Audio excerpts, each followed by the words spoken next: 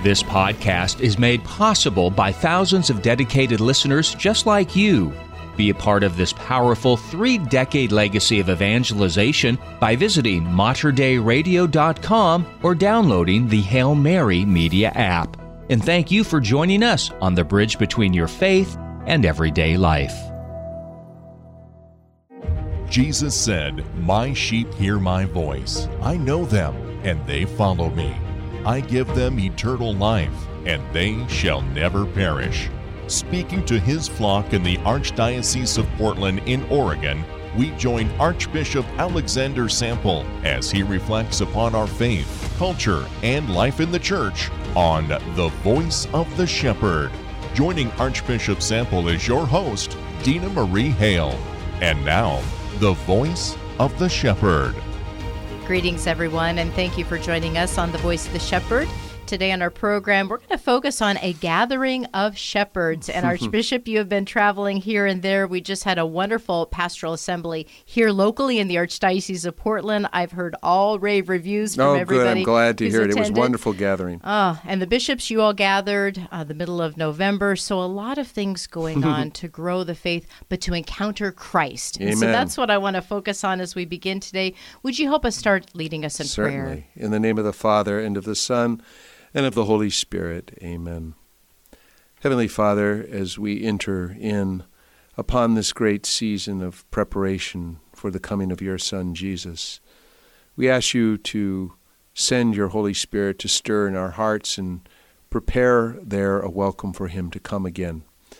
We ask you to send that same Spirit upon all of our listeners to this radio broadcast, Father, that you open and prepare their hearts to receive a word you wish them to hear for their encouragement in their walk with your Son, Jesus. And all of this we ask through the same Christ our Lord. Amen. O Mary, conceived without sin, pray for us who have recourse to thee. In the name of the Father, and of the Son, and of the Holy Spirit. Amen. Amen.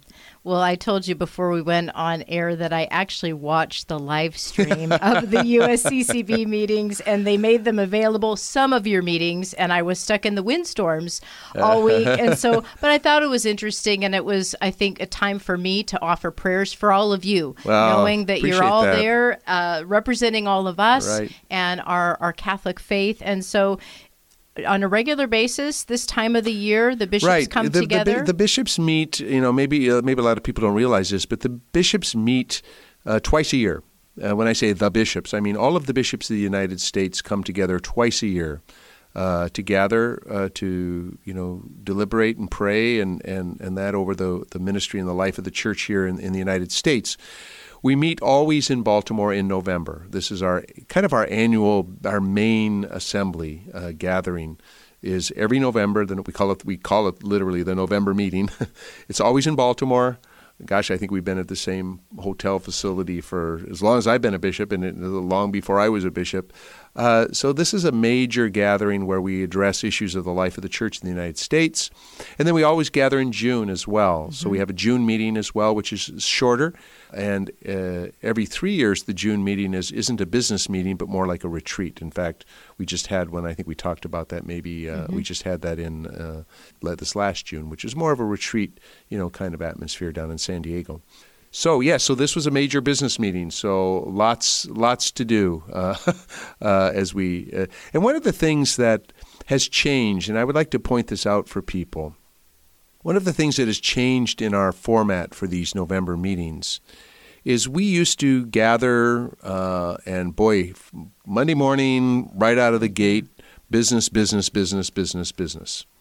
And we'd be all about the business of the conference, the U.S. Conference of Bishops, all week long, having discussions, approving documents, just doing all kinds of things that affect the life of the church here. And then on Thursday, our last day together in the morning, would be a time for prayer and reflection. So we would gather with the Eucharistic Holy Hour.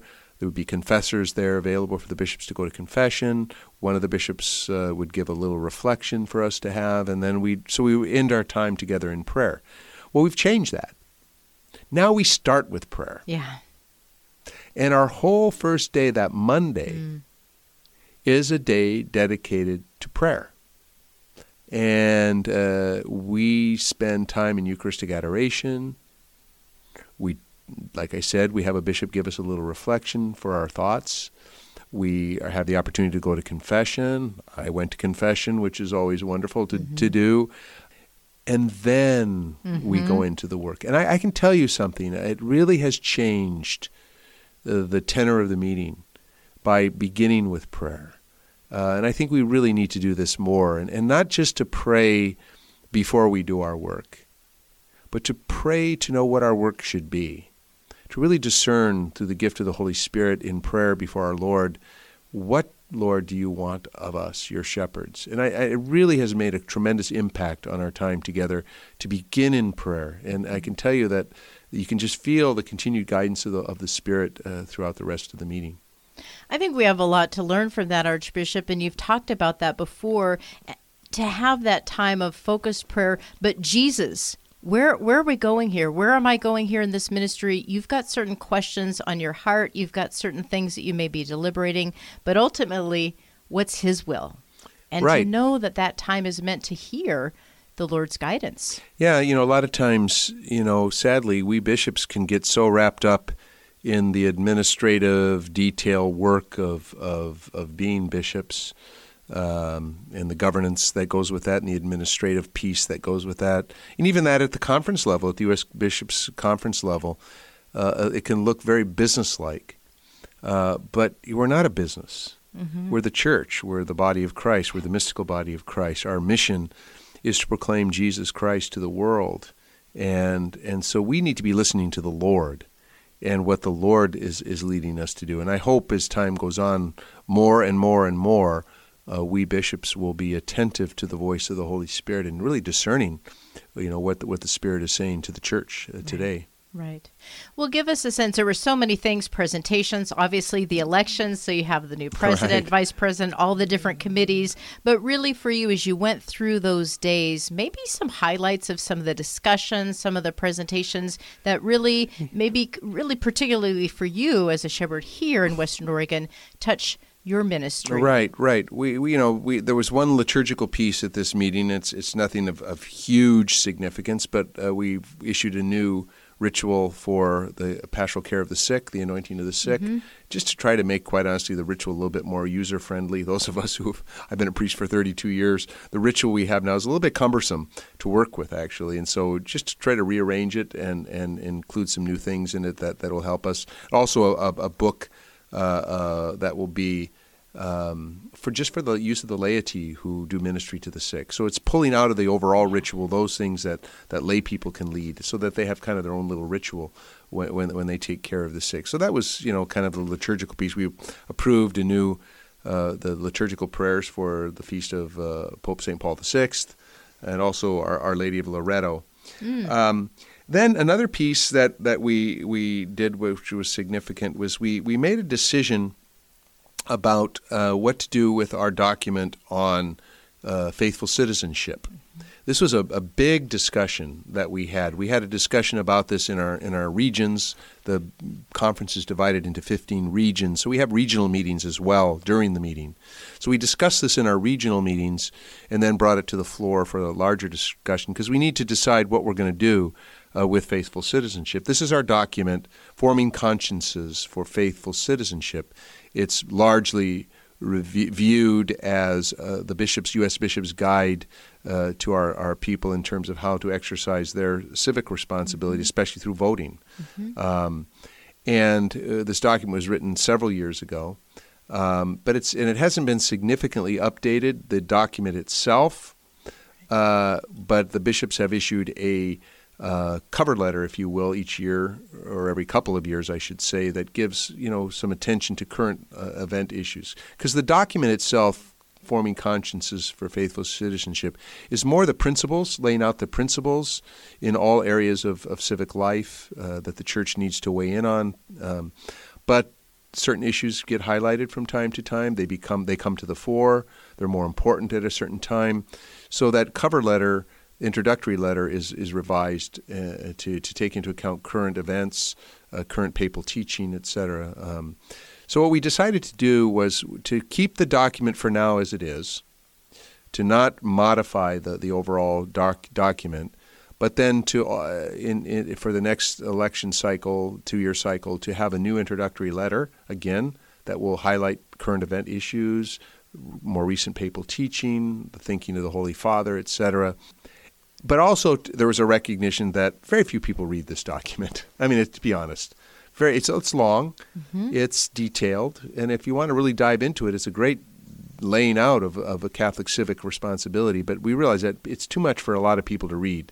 So we're going to also do a shorter, more kind of a bulletin insert length summary of the document so that people can see it in shorter form, and also some video presentation material so that'll be a little bit easier to guide people. So that was kind of significant. You know, one of the things that happened during the meeting, of course, we had an incredible presentation on the terrible situation of our good friends and brothers and sisters in the Ukraine. It was a very, very moving and really very informative presentation on the status of things in the Ukraine.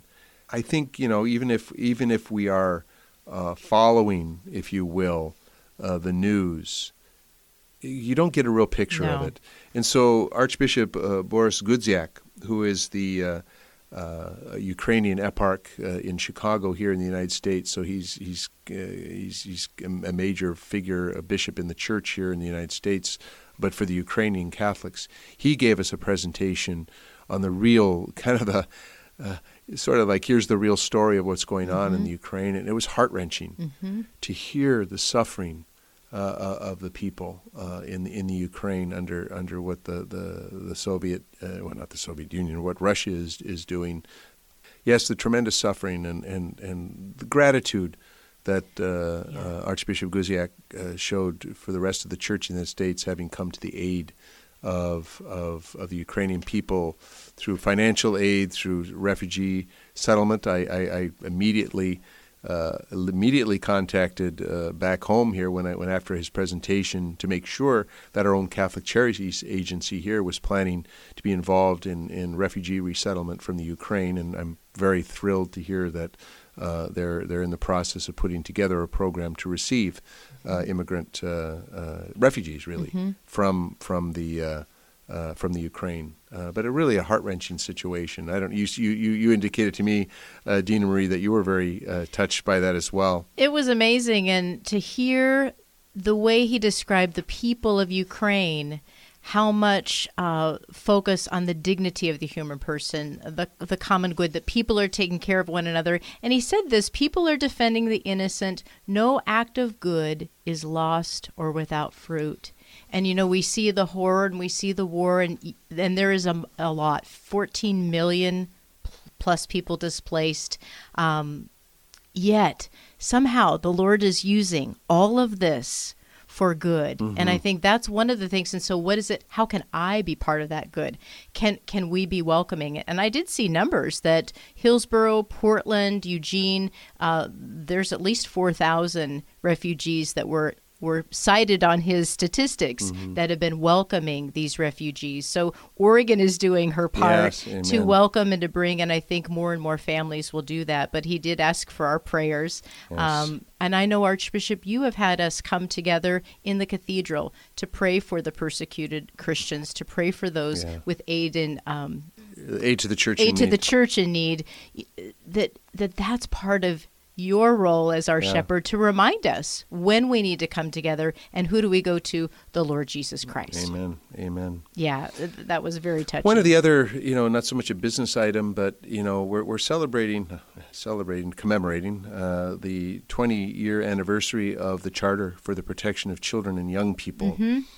So this was, if our folks remember, in the year 2002 when the Boston Globe story broke, and there was this huge explosion in revelations of sexual abuse by clergy in the church. It was shocking. It was a earthquake that really went through the church in the United States. Really, which what precipitated this archdiocese itself going through the horrible process of bankruptcy. But as a result of that, at the Dallas meeting in 2002, the June meeting of the bishops in 2002, they produced the Charter for the Protection of Children and Young People. So this is the 20th anniversary of the Charter this year. And so there was a presentation about that. And one of those speakers was one of the most moving talks that I heard at this meeting was a victim survivor of clergy sexual abuse. Got up in front of all of the bishops of the United States and spoke to us from the heart. His name was Mark Williams, and he's befriended to become very close to Cardinal Tobin, the Archbishop of Newark. And this man, Mark Williams, shared from his heart his experience, not in details, but what I was struck by was this man's faith. What a profound faith this man has. And he recognizes that his healing will come only through Jesus Christ. Mm-hmm. He spoke with such eloquence about faith, and he's got obviously a very deep faith. As much as he's committed to, the insurance that the Charter will continue to be present and enforced, and will be there to continue to protect children and young people, but also to reach out and help victims, survivors of sexual abuse, to better screen and inform the men who do become priests. But what struck me in his presentation more than anything else, and I was literally sitting there in tears, thinking, wow, after all this man has been through, look at his faith. Look at his faith in Jesus Christ. Look at his relationship with Jesus. And look at his love still for the church. It was amazing. So that to me was just a very, very powerful presentation. You could feel it in the room. You could feel it in the room. And the bishops, when he was finished speaking, it really just gave him a rousing standing ovation. And it was not so much a standing ovation for a great talk that somebody had just given. It was you could feel it as an expression of love on the part of the shepherds for this man who has suffered much, but then who can stand up there and give a powerful witness to the healing grace and power of Jesus Christ in his life. It was really beautiful. Mm. And isn't that what it's all about, is witnessing? How has the Lord worked in my life? And we recognize that when we go through suffering. I mean, this is when we recognize what our faith is all about, is when we and our loved ones undergo such suffering. We identify. Right. We're all, the Paschal mystery, being saved through the passion, the suffering, the death, and the resurrection of Jesus Christ. That's the mystery that we are called to live in our own lives. Mm-hmm. We're all called to participate in the Paschal mystery, the dying and the rising of Jesus. And I can see in this man that he has experienced that in a most special way, in a very profound way, in a very horrible way. And yet, you could see the transformation through his suffering. He has been transformed. And I think it's just a powerful way, because we all go through suffering in life. Yeah. Pray God, nobody will ever have to experience that kind of suffering again, especially at the hands of one who's to represent Christ. But we all go through the Paschal mystery in our own lives. We all live the Paschal mystery. And if we can imitate the faith of a man like this, to go through something, but then to find the grace and the healing and the power of Christ in the midst of that suffering, to transform it into life and resurrection, is just, I think, it's a great lesson for all of us. Yeah.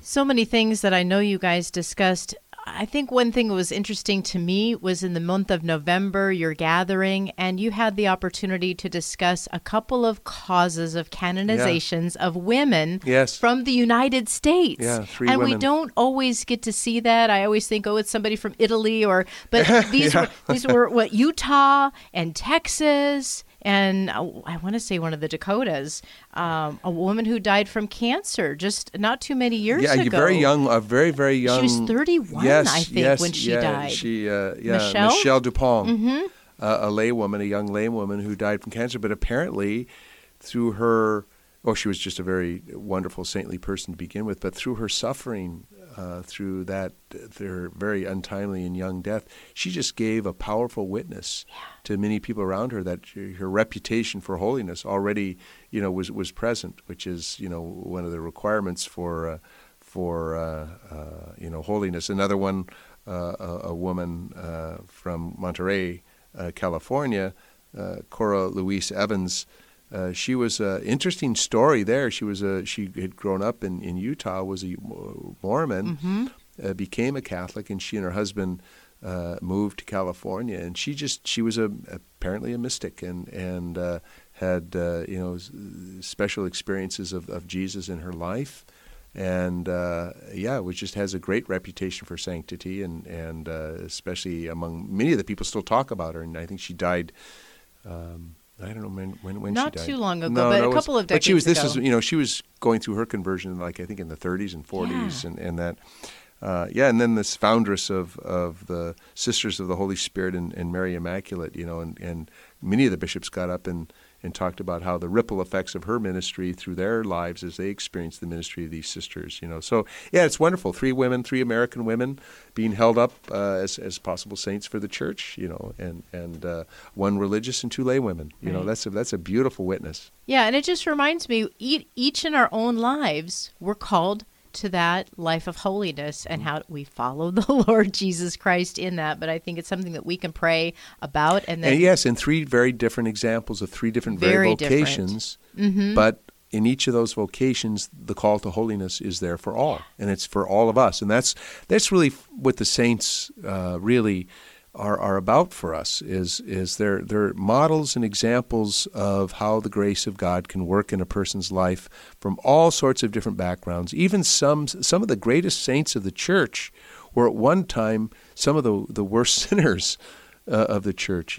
St. Augustine, St. Ignatius of Loyola, led very, dissolute lives before coming to a deep faith in Christ, and then their lives have been transformed. There's so many examples like that. In other words, saints, I think we sometimes, think saints, were kind of born with a halo.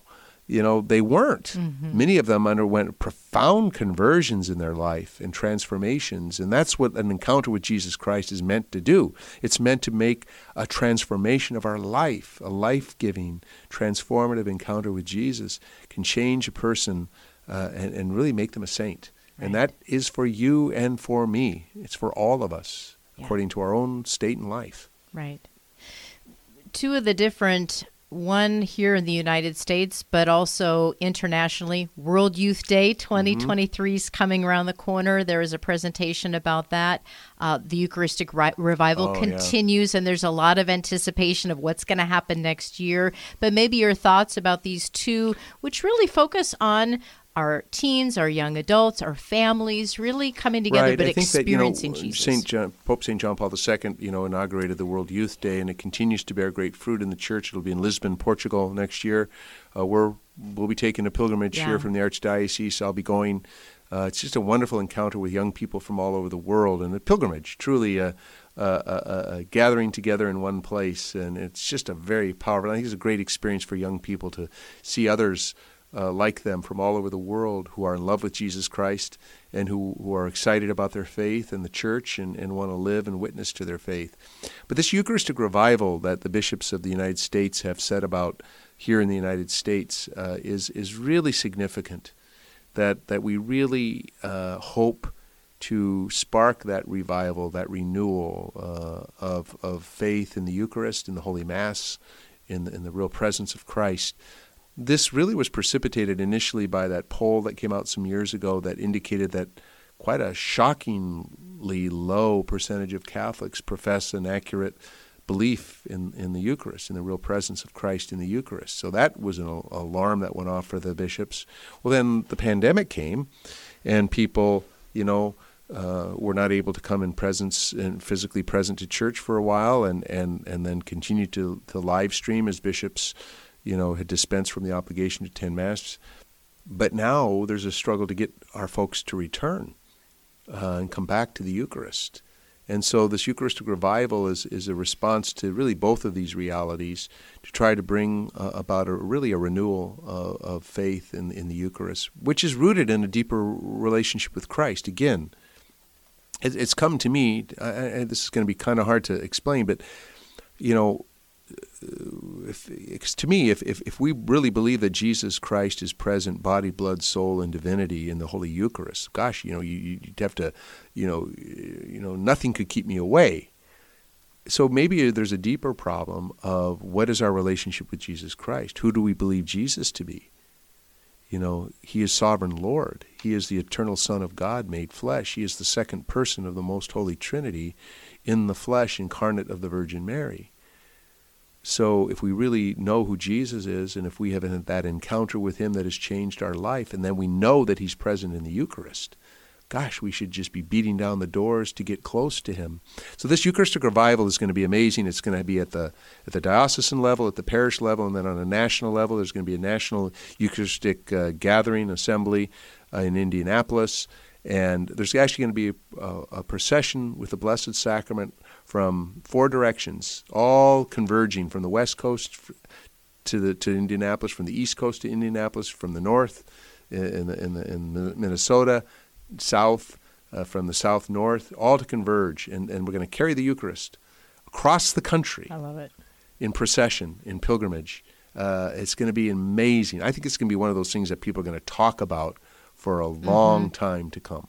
Well, we will continue to talk about that and share about that. Number one, we'll share about Jesus Christ every week in our program. And with that, we're grateful you're home safe and sound, Archbishop. Would you please help us close with your blessing? And may the blessing of Almighty God, the Father, the Son, and the Holy Spirit come down upon all of you, your families, and your loved ones, and be with you this day and forever. Amen. Amen.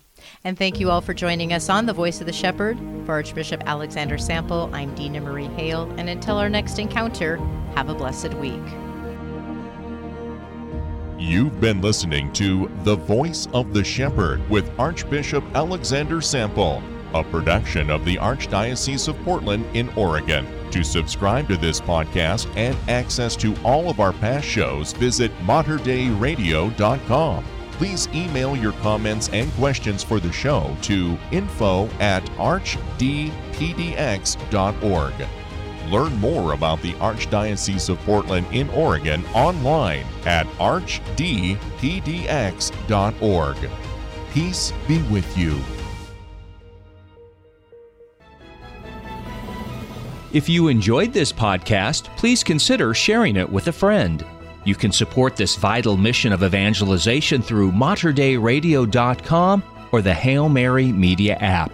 And thank you for helping us lead souls to Jesus through the Blessed Virgin Mary.